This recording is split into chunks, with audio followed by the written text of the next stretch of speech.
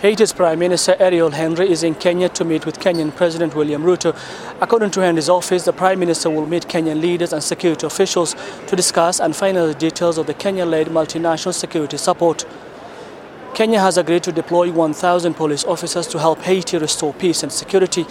However, the planned deployment has run into legal challenges, and a Kenyan court in January ruled it's illegal that the President and his National Security Council have no authority to send troops to Haiti or any other country. Many Kenyans have expressed concerns about the deployment and the safety of the officers who may be sent to Haiti. The Constitution does not have a lineup for deployment of police officers, or rather, what they would do, what court says, they would do what is there provided in the Constitution is to send the defense forces. That's what we have been seeing being sent to other countries to bring peace into those countries. But I think whatever court said, I think there's something in it.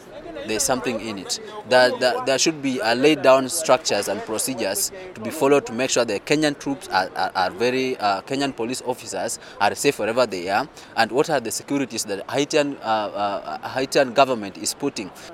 I don't know, when we see those tear gas and the rungus and some guns, we run away. But those gangsters will not run away. They will fight.